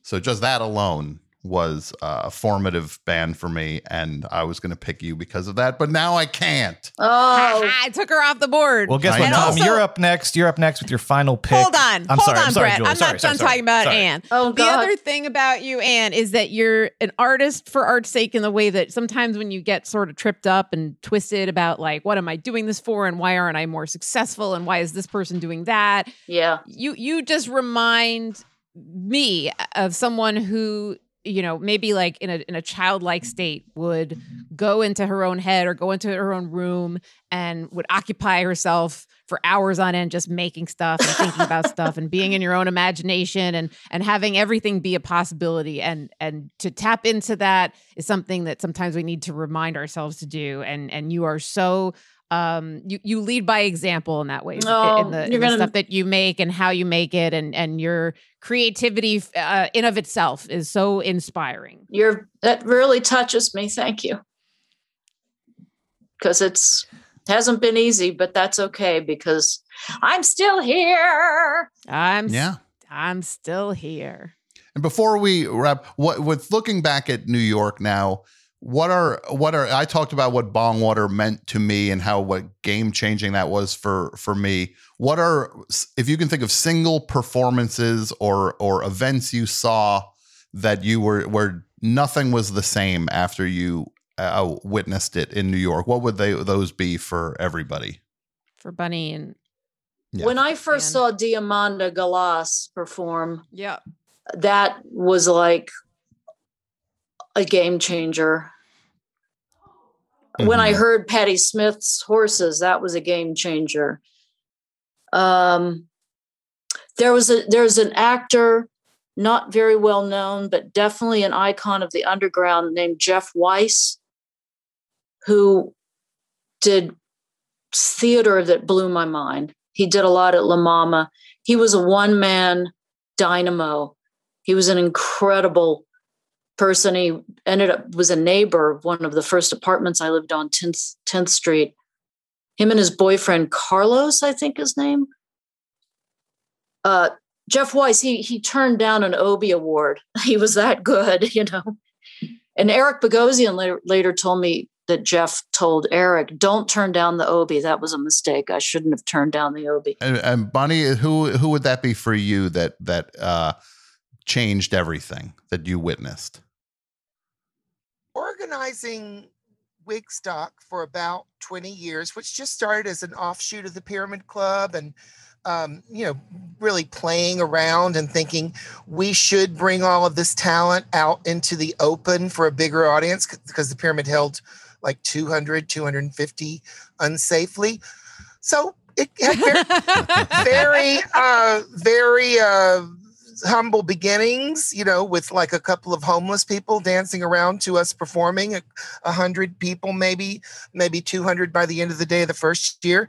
But as it grew, one of my idols, Debbie Harry, came to perform, and Michael Schmidt, who's made costumes for her, Tina Turner, Cher, etc., kind of like a rock and roll Bob Mackie, had said that she had heard about Wigstock and wanted to come. And, Debbie is totally a downtown girl at heart. So now I could not really believe this was going to happen. So when I saw her, come to Wigstock, she was like a style icon of mine. I adored her music. I was like, she was a megastar. So I could not believe that, she, came there and performed and then came back a few times to perform. And then the same year we had La India, she's now known as, but Masters at Work are Puerto Rican production team with Louis Vega and Kenny Dope. And they've had some of the most iconic dance hits, because throughout this, I can't stress enough how much music brought us together. And so they came to perform I Can't Get No Sleep, which was one of those songs from the 90s where everyone just whether it was winter, whatever, you threw down your drink, your coat. I don't think the kids experience that these days. You dance and you stay dancing for hours. And so to just see this mix, I mean, I totally considered them like New Yorican royalty. I mean, I wasn't the only one. They still are. So just to think that they had dignified our little scene, and I mean, not to mention what Debbie and India did on stage, which was phenomenal. But just the fact that we were all there together, it really, bound us together and made us feel like our kooky little scene was doing something because we'd managed to attract these supernovas. That's fantastic. Incredible. That's so exciting. Well, you are a supernova, Lady Bunny. And I remember going to Tompkins Square Park one of the first times to see Wigstock, and I was obsessed with D-Light. And I mean, you are such a reason as to why I moved to New York. Why I decided to go to NYU and just sort of never leave New York City. Mm-hmm. I'm glad. I may have my career might have been a lot better if I moved to LA. Oh well. And I just wanted to say too, we work with a lot of contemporary drag artists at Forever Dog at my podcast network, and so I'm in on booking conversations a lot and things like this. And Lady Bunny is a name that everybody has such respect for and awe for, and it's a name that just shuts the room up. It's a mic drop name. Yeah. But it's you're such a presence in that world, and everybody has such respect for you, and it's every time your name comes up, the room stops, and it's it's so cool to have both of you on this show. We are in awe of your presence here. And on that note, Tom, who do you have with your final pick? Your final pick. My final pick. I'll take Hilly Crystal with my final pick. Sitting all crabby at the front of the door at CBGB's, scaring played me him in that movie as a played kid. him in that movie, Tom? Who did play? Oh, it was I can't remember who that. Oh my God, it was ridiculous. Who was it? Why am I blanking Everything on about that? it was ridiculous. That movie where suddenly Rickman. That's right. Yes, Alan Rickman. Alan Rickman. Suddenly thing where suddenly it's like, oh, the police are at CBGB's just doing it. It's like, what? And they're playing like a hit from the deep in their career. And you're just like, what? This is not accurate. But there was something about just, you'd go see shows at CBGB's and it was just like, there was just this scary guy there who I never said one word to, but I was just like, I think that guy saw all of it. So I'm going to put him as my final pick. Great pick.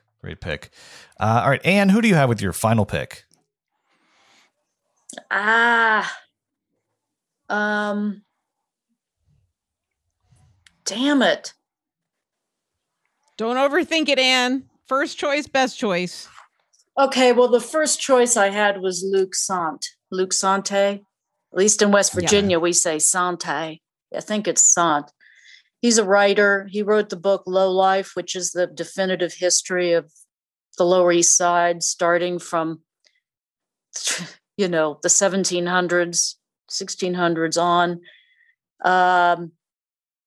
He just knows the deal. He has in his introduction, he had a great description of why he chose to write about the Lower East Side and downtown New York and what it was that drew to him to it in the 70s.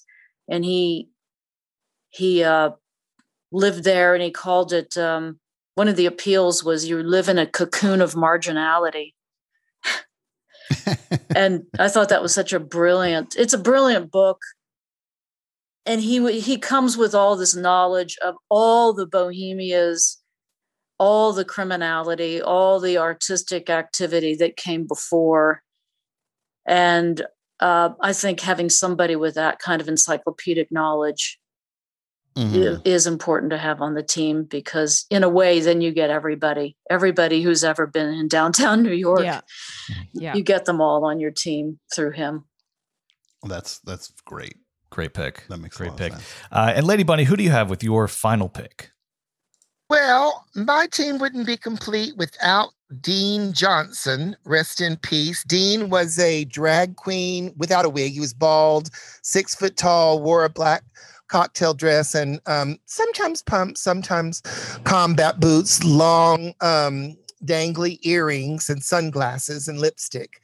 And very much a guy, but in drag. And, you know, Dean was a lovable person from the scene. I remember he got he did his first, wrote his first rap to the hit Dominatrix Sleeps Tonight instrumental version, and just popped up, you know, as many other pyramid performers did, Mr. Fashion, myself, etc., with just, you know, just a rhyme or a song over someone else's song. But it developed into a full band. They did put out a couple of albums that major label was flirting with them. The favorite song had a chorus of "fuck you," you know. So it was anything from you know, gentrification to politicians to nuclear stuff. He actually was quite political for that time. I mean, people just, you know, thought of the fun lyrics. Another song about a deli boy who he lusted after. So it was all very, you know, gay. I mean, I guess you would call that queer before it was called queer, and very much in your face and impossible to miss because of his height. I kind of was aware, but not really aware, that Dean had a porn past as well. He passed away a couple years ago. And then I guess he was also an escort and was also into heroin, but I didn't know all of that at the time. And Dean kind of took me under his wing when I moved to the Pyramid. And, you know, when you get to the Pyramid, there's a lot of drag queens, and there was a lot of jealousy, but Dean kind of took me aside as someone who was, you know, a bit more established, and, you know, kind of just showed me a few pointers, even though he, you know, was probably in between hustling tricks and shooting up. I mean, let's be honest. Aren't we all? Yeah, well, the two phases of life. Yeah. Yeah, but definitely, like, you know, and the thing is, so the rock element of the Pyramid Club and the East Village drag scene can't really be left out, because this is not always cultivated in gay scenes, which tend to be more superficial disco dollies who frown on anything as edgy or hardcore as rock. And of course, because of the Pyramid's background, the booking agent Brian Butterick, aka Hattie Hathaway, a drag queen who was in the band 3 Teens Kill 4, there was always a heavy rock element, as there was at, you know, during the first Wigstocks as well. And, you know, Dean is a perfect example of that. He did a night called Rock and Roll Fag Bar at the World with Michael Schmidt. And, you know, they really haven't, you know, brought in the other queer rock acts like Jane County, one of the best performers I've ever seen.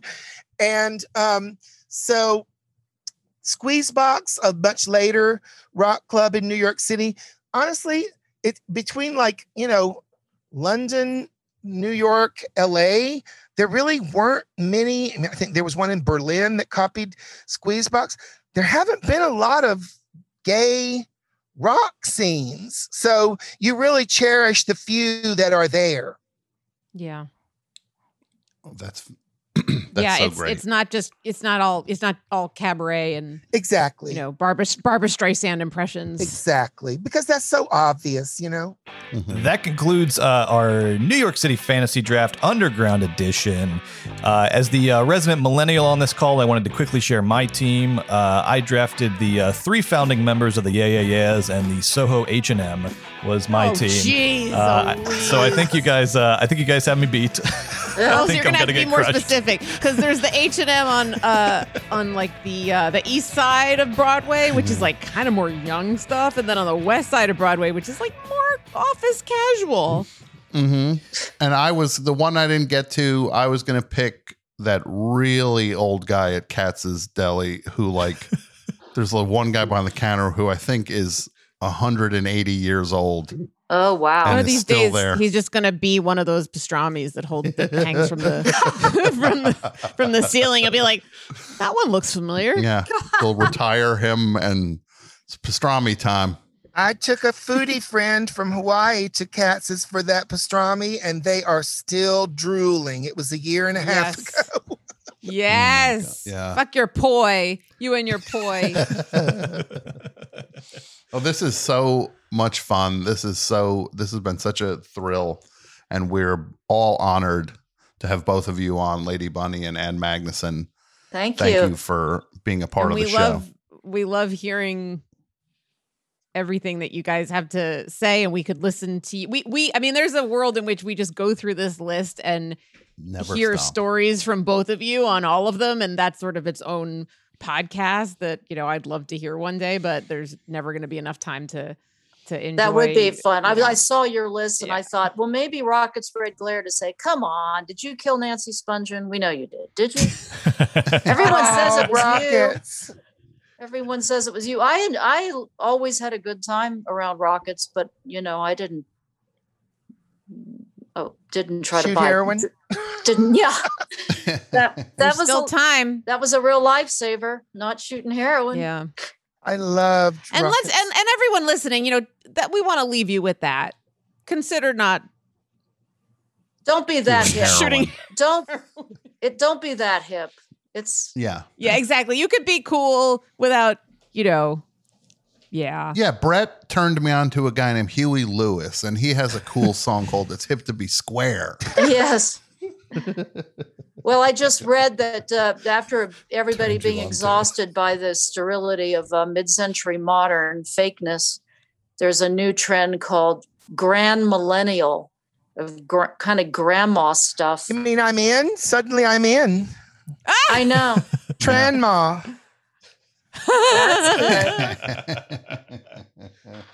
Catch me on Only Grands. Better hashtag that, baby. Yes. I don't need hashtags. I've got skin tags. And finally, I'd like to use this opportunity to introduce my new character, Lydia Brunch. Oh, And she is from Great Neck, and she orders sweet and savory. oh, nice. Lady Bunny and Ann Magnuson, do you have anything to plug? Can you share your projects or where people can find you online, or things that you're Oh. excited about showing people right now that you're working on? Well, I'm doing sewing projects for my Psychedelic Sewing Room label, but they're mostly just stash bags for your edibles or whatever. And I'm actually very excited about getting an honorary doctorate from West Virginia University. Wow. That's awesome. Wow. So Congratulations. from their College of Art. So I'm going back there in May, the first time I've been on an airplane in a year and several months. So this is a little scary, but I'm excited. And, AnnMagnuson.com, you can go and read my very outdated bio because I'm too lazy to update it. But there will be new things on the store and all sorts of goodies. So check it out. And Mhm. Lady Bunny? Well, I'm DJing at the Monster on Sunday night, and that may turn to, they've just reopened. Everyone has to be seated. That's a club I spend disco classics on Sunday night, 6 to 10. So even though this one's sold out because it's so seated, they don't want people up dancing, huffing and puffing and spreading the air, which makes sense. And also I'm doing a podcast called Ebony and Irony with a drag race winner named Monet Exchange. And we talk about everything from cancel culture to pop culture to politics to, anything. This week we have Princess Deandra, another queen from the boy bar pyramid scene, who we got to comment on the new HBO Max Tina Turner doc because she's impersonated Tina for years and has all the dirt because she's followed it.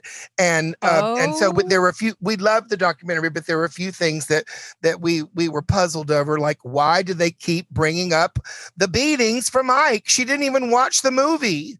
You know, it's like Yeah. the poor lady is like retired, and they're still dogging her with this story. Yeah. So that she's Let her enjoy Swiss chocolate. Let her hang out in Switzerland. Well, her husband's not chocolate, but I'm sure she enjoys him. I'm sure she enjoys him. Well, I'll put a link, listeners. I'll put a link to Ebony and Irony in the show notes as well. Make sure you click on that and subscribe. It's a great podcast, and that comes out weekly. Lady Every Bunny? Friday morning. Awesome. So make sure you subscribe to that and give it a little rating and review while you're over there. Yes, Thank you both so much for joining us, and Okay. we'll see you on Avenue A. What if that's the sign off? We had a Maybe. blast. Thank you. Yeah, see you thank at Ray's Candy Store. What a Bye. treat.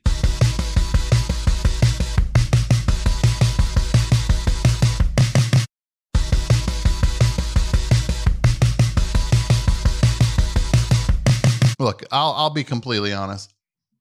All I could think about was Walter B. Bad that entire time. I had to actively work to get my brain back on course with this. All I could picture was, I think we hit on. Such a good idea. Bryan We hit on- Cranston yeah. holding up a guitar like Marty McFly at the end of Back to the Future. What if this video is like this? If it's John Daly as Walter White, Walter. and suddenly you get he's him like, a bald, you get him to shave his head or a bald cap. or we get some we just put a bald cap in that hat, and we shoot in the it kind of in the deserty kind of thing, and he's like, no, and suddenly he's like, I'm the one who rocks.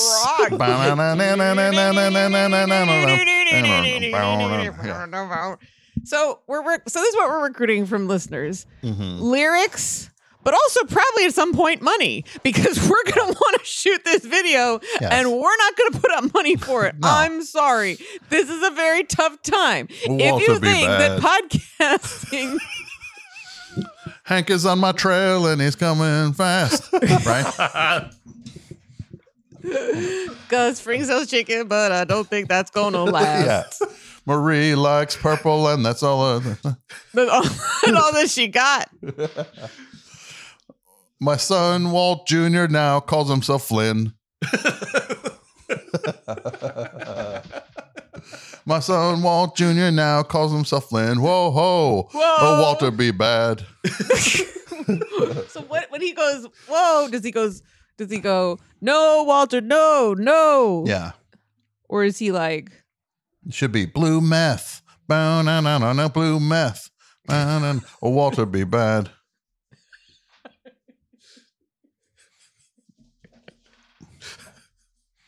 so do you want Take it, so is it Tuco. just He was like, take it, Tuco. And Tuco's like, "Do-do-do-do, ba-doom, ba-doom, boom, boom, boom, boom." And Tuco does like the drum solo from like Abbey Road, where it's like,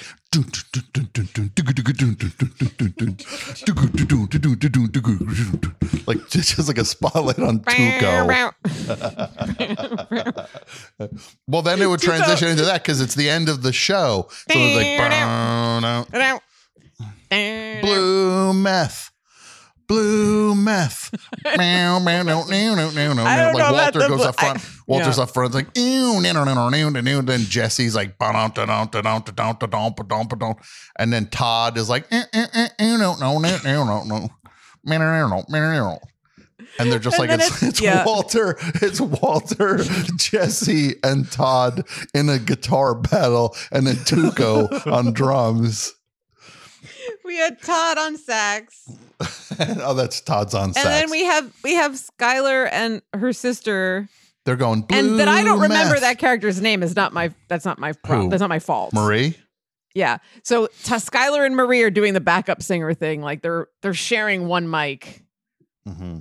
And then the ghost, and it ends. It's like, and in the end, the math you make is equal to the meth you take. You bake. You bake. Yeah.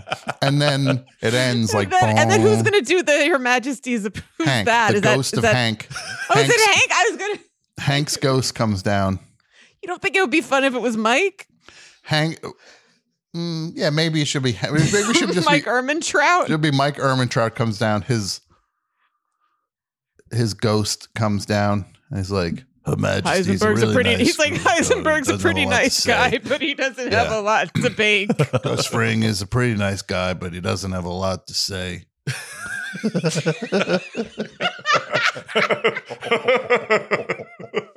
Gus Fring is a pretty nice guy, but he changes from day to day.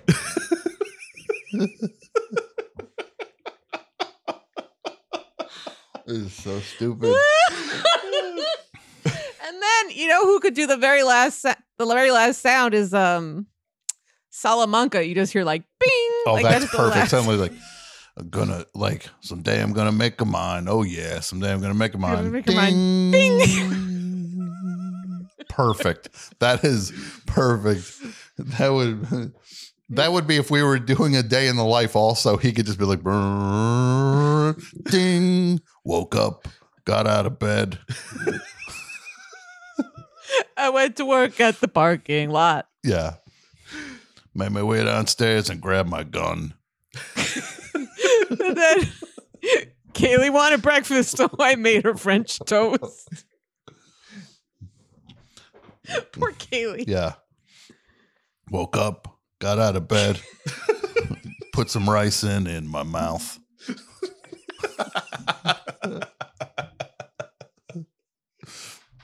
No, woke up, got out of bed, gave you some rice in, and now you're dead.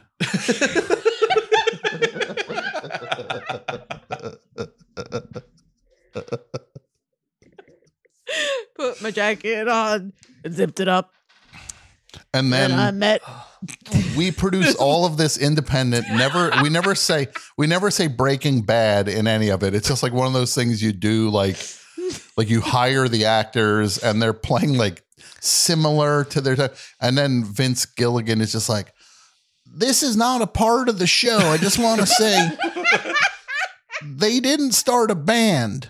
And they're like, fans are writing. It's like, hey, Look, so in Breaking Bad, did it end with them all starting a band and having an all-star jam? This is not a part of the shit. Like this is not canon. This is not canon. This is not canon. I just want to say it's not canon. And then just like eventually it just keeps growing to where he's finally like, fine, it is canon. It is. The show ended with a rock group.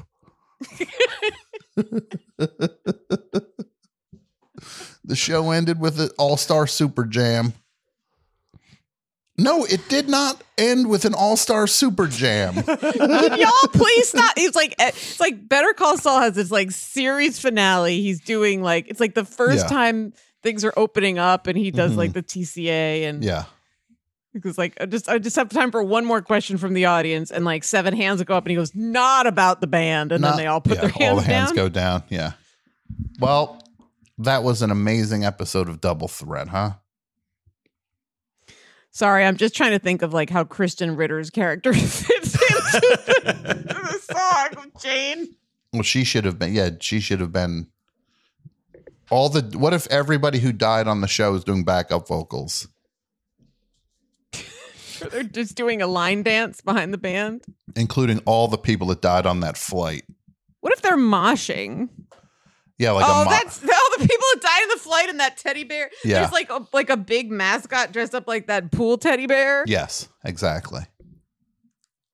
No, So send us your lyrics, but keep in mind we may ignore them. We are what's that called? Priming the pump for your money, which we will ask for shortly so we can produce this professionally and shoot a video in the desert. Yes. Walter B. Bad. John Daly doesn't know he's doing this yet. Yeah, in a way, I think he does. He might have sensed some sort of like the temperature in the room changed, like it just some like sort of like heightened perception. So yeah, there's a saxophone related bit. But he doesn't know we're doing this. He doesn't know he's doing this. He is doing this. He's doing it. Well, thank you, everybody.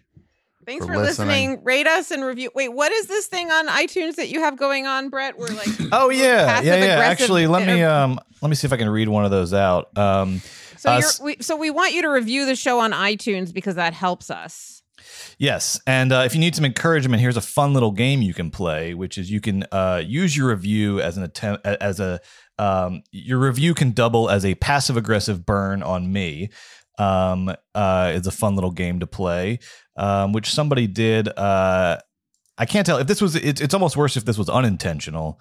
It definitely was unintentional. No one was looking to get this read on the air. No one was looking for this to be like a new bit that Brett's gonna like hold on to, like he's gonna, like he's gonna drown in the riptides that are like passing him by if he does it. Well, that's why I said it was a lesson in humility on Twitter, because it truly says more about me than the review. Lesson in humiliation. Yeah, in humiliation, yes. But this is a great review from I think a frequent Best Show caller, Steven in NoHo. Is that right, Tom? Steven He NoHo? was Rookie of the Year ages ago on the Best Show. Got it. Well, Steven NoHo's review goes like this. The title is More Like Triple Threat. And so when I saw that, my the hairs on the back of my neck stood up. I said, "Ooh, am I the third person in this trilogy?" And then here's the review. If it were a segment with Julie followed by a segment with Tom, or vice versa, that'd be a double threat. If it were late night style, like one is the host and one is the sidekick, that'd be a double threat. And I'm like, okay, here we go. Here's the triple threat. And then he goes, but this, meaning the show, this is Tom, a threat, and Julie, a threat, working together equally, and that is a third threat unto itself. Sorry, Brett. I don't understand this. And I don't understand why you're taking this personally. And I think you're making a big deal out of this. And I think people could be a lot meaner if they wanted to be. Yeah. Yeah, they could just call you. They could just say, also remember, Brett, they can say the meanest thing they've ever thought of to you also. There's that version you could have been on the receiving end of too. Like, I think Brett is the worst person and I wish he would die. They very well could have said that at you also. But just give us 5 stars. Give us 5 stars. And look, that's true. I also, with that kind of thing, I know like it's just clear from the get-go what's going on and where I stand. And at least this was like I kind of had my own expectations and it was a little roller coaster ride. But then when I got to the final paragraph, it cut a little deeper than maybe like an outright insult. But I can't, you know what? I also can't disagree with this. There is, you guys, you're magical on your own. And then there is a new magic that emerges when you work together. That is a triple threat. So I also can't, he's not wrong. He's not wrong. He's not wrong, Brett. But if he's wrong, I don't want to be right. I don't know what that means, but it seems like a good way to end the show. I blacked out for a minute. I'm thinking about that. Brett was talking about himself. Yeah. And I was like, I already plugged the Go Review Us thing, right? So look, the whole point is if you want a fun game to play over there on Apple, go leave a passive aggressive burn for me, or just leave a nice comment about the show. Either one, you could do whatever you want over there. But people are doing it. Our reviews are going up every week. That number keeps ticking up, getting closer to 1,000. And let me tell you something. We're not at 1,000 yet? We're not at 1,000. That's disgusting. Are you fucking kidding me? What are we up to? I thought someone won the 1,000th comment or something. Well, we're like in the 900-ish range. So we got 100 to go. Throw up. Yeah, me too. I'm going to barf. If we don't get 1,000 comments, we're not going to do this show anymore. Oh my God. All right. Well, there you go, listeners. You got your motivation. If we don't get 1,000 comments, this show's going to go from double threat to single Brett. You're going to tune in. It's going to be welcome to Double Threat with single Brett. All right, I'm going to throw up, so I'm going to jump off. See you next everybody. week. Bye. Forever Dog. This has been a Forever Dog production. Executive produced by Brett Boehm, Joe Cilio, and Alex Ramsey. For more original podcasts, please visit foreverdogpodcasts.com and subscribe to our shows on Apple Podcasts, Spotify, or wherever you get your podcasts. Keep up with the latest Forever Dog news by following us on Twitter and Instagram @ForeverDogTeam and liking our page on Facebook.